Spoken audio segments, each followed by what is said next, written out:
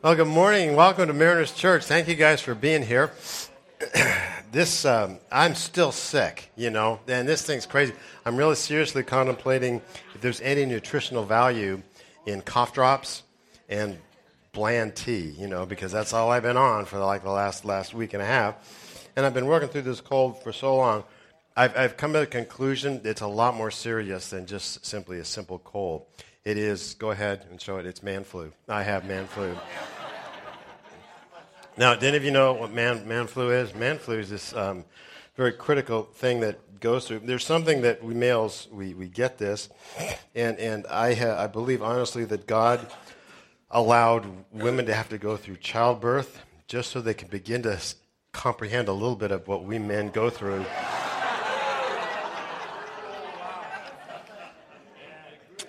Here's the definition of man flu. Man flu, an illness that causes the male of the species to be helpless and sicker than any other family member.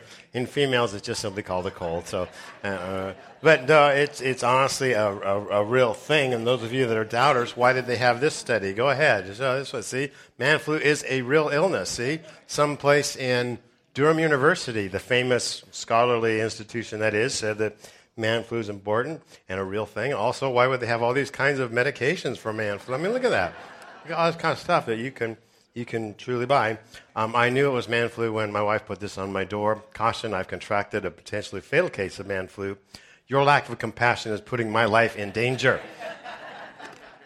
But hopefully I'll be able to wear this proudly next week, this right here, man flu survivor on this one. Hey, my name is Paul. I'm one of the pastors here, and actually I'm working through this cold, and I'm convinced that hell will contain this kind of a cold and sinus infections. It honestly will. My welcome also to those of you that are upstairs in the loft. Thank you for being part of this, and hope you're enjoying the fellowship and the warmth that's going on up there, as well as downstairs. Hey, today I want to kick off our. Were they stomping? Oh, really? Really? I didn't hear that. We love you guys. Yeah, that's really good. That's good. Today we're going to kick off our theme for 2018, and we're going to be calling it Illuminate. Now at Christmas we had all these lights, and we still got a bunch of lights behind me, and you're thinking Paul must be really into PG&E, but that's really not the case.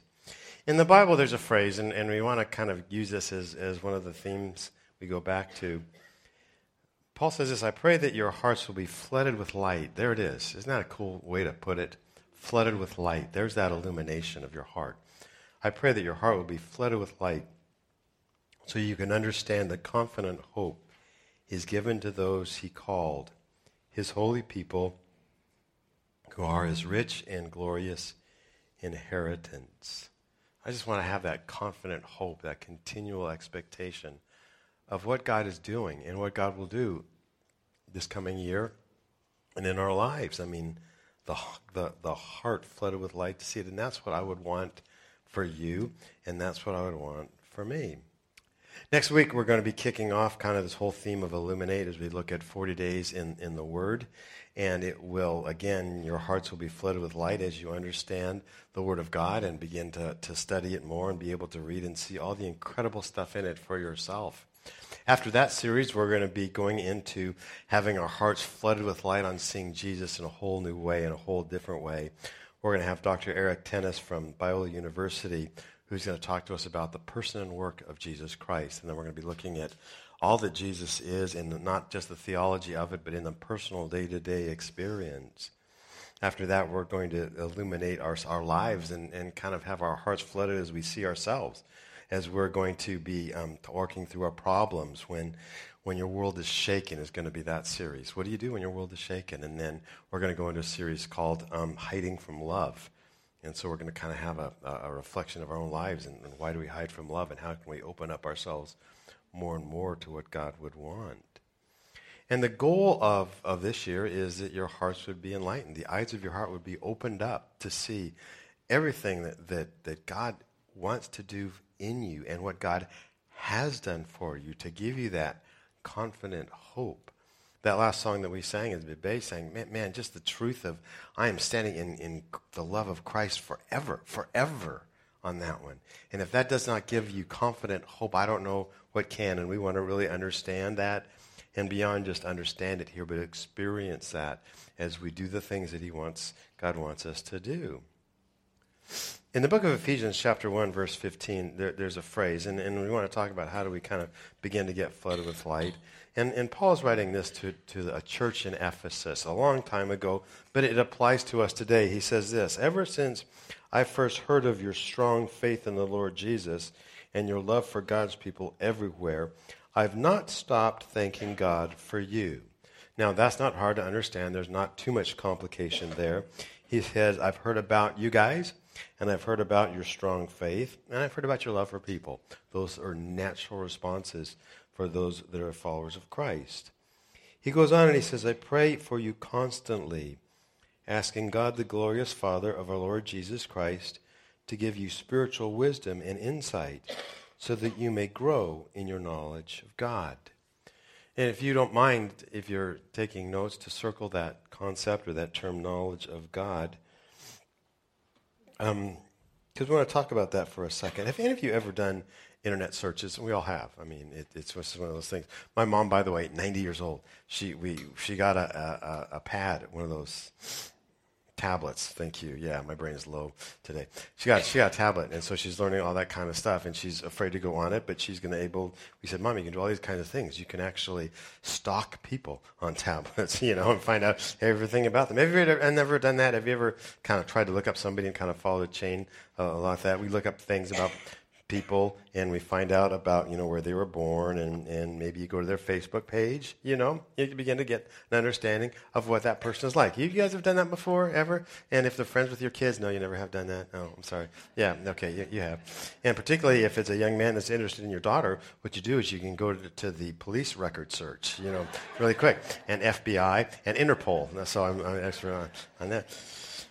But anyway, you can actually look at a Facebook page, or you can look at another person's social website page, and you can begin to get a lot of understanding of who they are, can't you? And you get a big knowledge about them, their hobbies, their interests, the books they read, the movies they like to see, the kind of music they like, where they were born, where they live, their job, their occupation, their hobbies. All those kinds of things can come out the more you look. And you can know all about the guy, but you don't know him. You know that? You can know all the facts about that person, but you may not know him.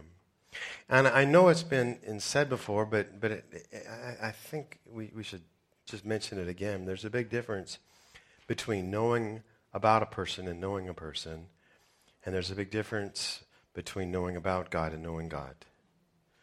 A big difference. That's why you can have somebody who can read the entire Bible through and it means absolutely nothing to them, versus somebody who can read the entire Bible through and say, I can't believe what kind of God we have. And their hearts completely get filled up with overflowing. And so the Bible would talk about the spiritual wisdom and insight so that you might grow in your knowledge of God. And I know it's talking also about the information and the facts, because you have to understand God is perfect, and God is loving, and God is kind. You have to know the facts about God. But then we also have to experience them and know him through that. Part of this Illuminate theme will mean getting to know God in a deeper way. And one of my goals for you is that you would say, next December, I know God in a different way, in a better way. All of us are aging, same time, same rate. I turned the big 6-0 last year, the big one. And that one's painful. People say it doesn't hurt. It does. It really does.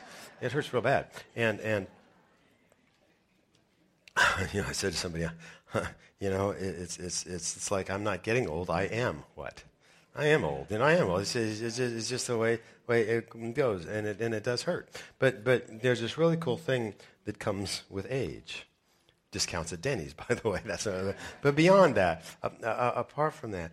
And the book of John talks about it. And he's going to use actually kind of human ages and human stages in talking about how a person can know God and their relationship with God.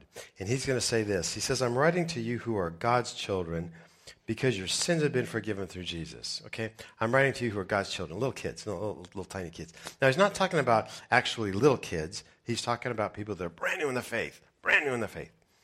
I'm writing to you who are mature in the faith, old guys, because you know Christ who existed from the beginning. He says, I'm writing to you who are young in the faith because you have won your battle with the evil one. And so there's three groups here. And he's talking about those of you who are like infants, babies in your faith. Just firstborn, freshborn kids in Christ. You just discovered Jesus. And then those of you that are kind of young in the faith, young men. And then those of you that are a lot more mature and have walked with God for quite a while. And he said, and there's a difference between each of you. And you might remember even for you in your own life, or maybe find yourself in one of these places, but when you were first in Christ, when you first found yourself in Christ, all of a sudden you realized, I can't imagine someone loving me so much, and it was so exciting for you, and maybe you got all these kind of tingles and joys on the inside.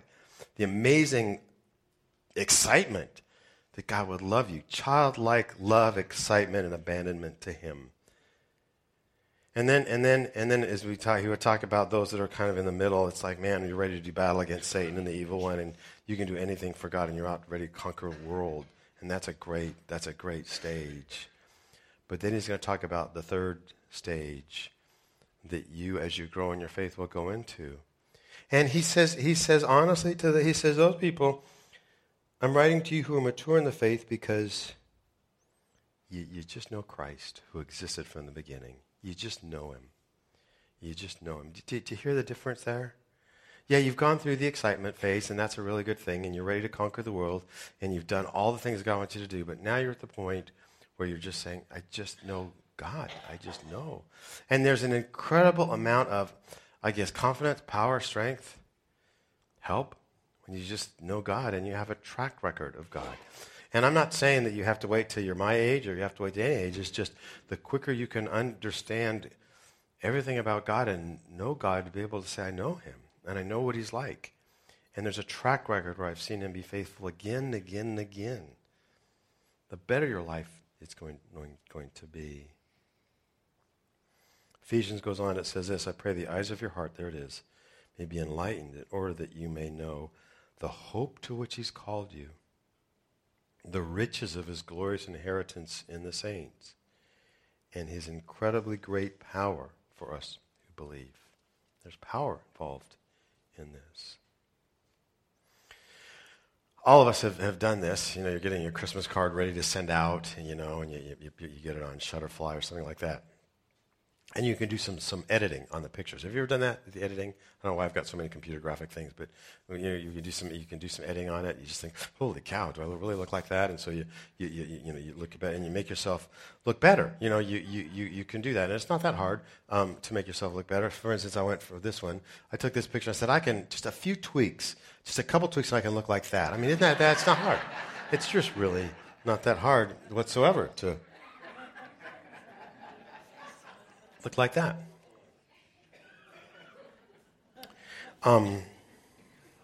It can go the other way as well. Understand that? Well, we can Photoshop ourselves in our minds to look good.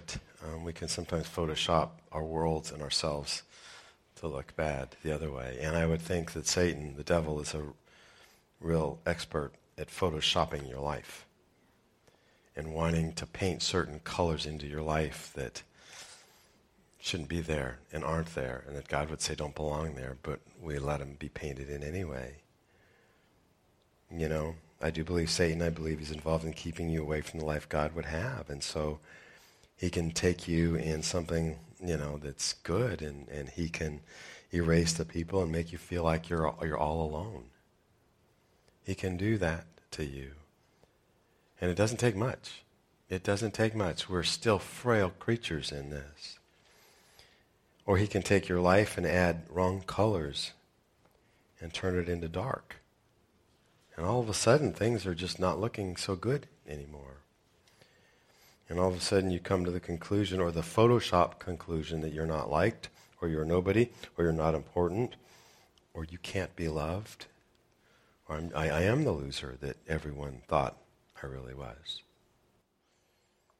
So Paul says, I pray that the eyes of your heart may be enlightened in order that you may know the hope to which he's called you. And all of a sudden there is now illumination happening here, where the colors should be getting brighter and lighter because there's hope to which God has called you, to say you're not a loser, but there's hope for you in your life. The riches of his glorious inheritance in the saints, and that would be God storing up an incredible life that he will not fail to give you. And his incredible, incomparable, great power for us who believe. And that would be the power to stand through the stuff and the confidence and hope that we can be encouraged in all of this. Talking about pictures, there's a place in Brazil called Pedra do Telegrafo. Okay?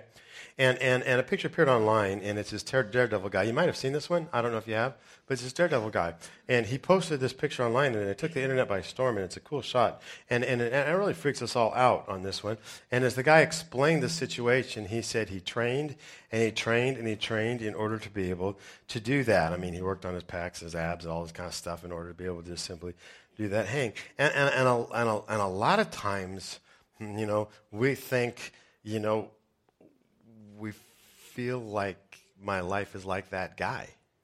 I'm holding on by my feet. And there's one heck of a fall down there. That life is this horribly precarious thing. That life is this dangerous thing, that I'm in this thing all by myself and I'm fighting against all the forces of the world and the forces of nature and all this kind of stuff. And then all of a sudden, Jesus says this, look, there's a hope, which I've called you to, a hope. And there's riches in the glorious inheritance in the saints. And there is an incredibly great power for you who believe. The reality of this picture is this is what the place looks like. It's really like that, okay? There it is.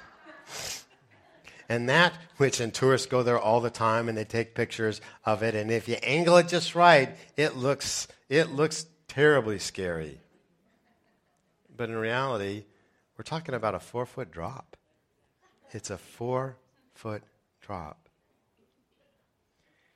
And I would think that when you have this God who is for us, and he declares that we're righteous in Christ, and that he has a plan for our lives, and as we get to know him more and more and more, that big scary cliff that seems like it's 100,000 feet above the ocean, understand it's nothing more than a 4-foot drop. How can it be any less when God is in control?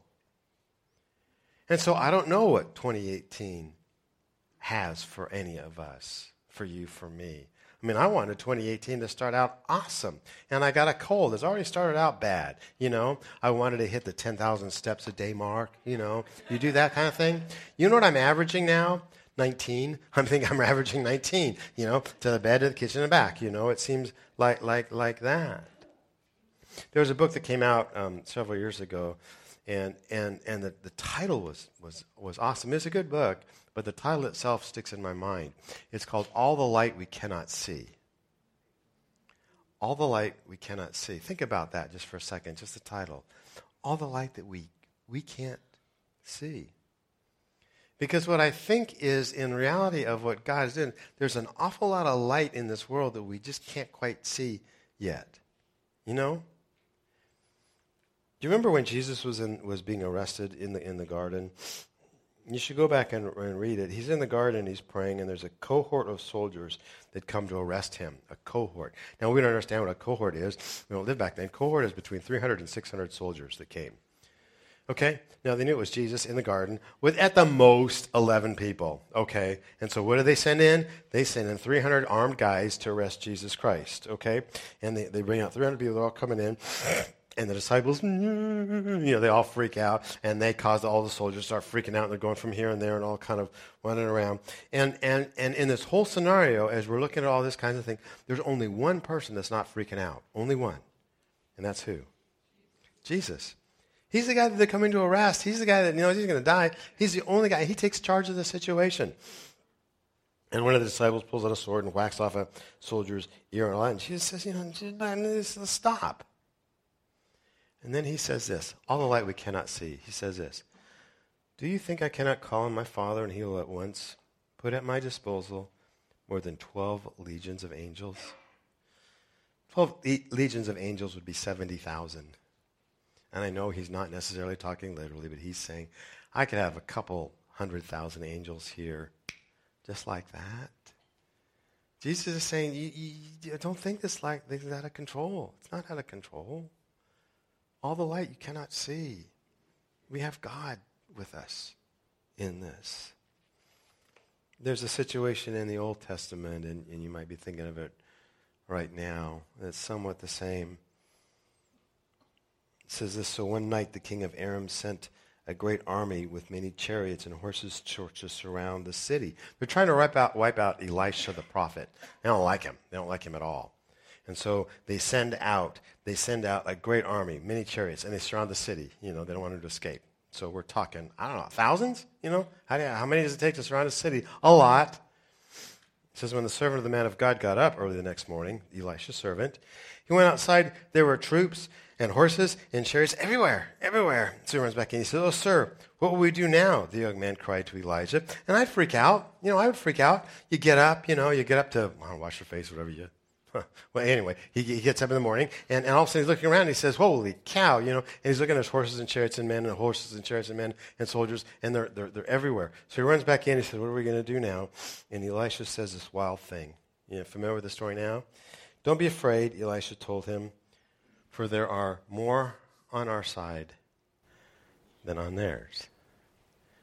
And you're doing the math if you're the servant, and you're saying, me and you and them. It says, then Elisha prayed, O Lord, open his eyes. Let him see. And there it is. He opened his eyes. See that? Opened his eyes. The Lord opened the young man's eyes, and when he looked up, he saw that the hillside around Elisha was filled with horses and chariots. Fire. All the light we cannot see. And as you head into this year, God, again, we don't know what it holds. Who does? God does. God who says, I am going to give you hope and strength and power and joy, peace. It's there. If our God be for us, then what? Who can be against us? Who can be against us? He didn't give up. He didn't withhold his own son from us. Do you think he's not going to give us all things? And yeah, it might be challenging, and it might be tough. And yeah, some of you may not make it through this year. Do you realize that? But is that within God's plan? Is that within God's hand? Of course it is. That's why I love it when Jesus says, do not be afraid, little flock. Father's pleased to give you the kingdom. It gives him joy for that. Illuminate all the light you can't see. I want us to see more and more and more so that we can walk confidently and strongly and with boldness in this. Not be victims of this whole thing. And I'm going to ask the worship team, they're going to come up right now, and I'm going to ask you just bow with me for a second, if you would. We're going to finish this time off, and my prayer would be that you would receive confidence in today. And Lord Jesus, thank you for your incredible love and care for us. And God, if you didn't withhold your own son, you're going to give us all things, and you've promised that. And we are found in Christ, forgiven, loved, cared for, protected, knowing that all things do work for good and for your glory and that anything that we can experience this year or will, it's a 4-foot drop at best. Because you're the one who makes the cliffs, and you're the one who makes the rocks. You're the one who gives us a light to see. And so, Father, I pray, I ask that you would bless us as a church family this coming year. All that light that's out there, we would see. We would see what you've given us. Right now, I just would ask that you would take that fear to God, that anxiety to God, that pressure you're feeling to Christ. Maybe the enemy's trying to paint your picture, Photoshop your life as being really crappy. Don't let him do that. There's a hope in his calling. Riches in Christ. So, Father, bless us this coming year. Thank you. Thank you for the love of Christ that we have forever. We thank you in Jesus' name. Amen. Hey, thank you for being part of today. I appreciate you guys coming. If you want prayer, if you want somebody to pray for you, you're going through something, we have a prayer room right there. The door's open, and just head on in, and there are people there that will pray for you. They're not going to ask you your life story or anything. You just share what you want, and they will pray for you. And so take advantage of that. Also, make sure you sign up for life groups that are there. And, gosh, can't wait to see you guys next week. Bring friends to come. People that are saying, I don't believe the Bible one bit. Yeah, so we'll work with that one, okay, if we can. So let's stand together. We're going to finish with a final song. God bless you guys. Have a wonderful week, and thank you.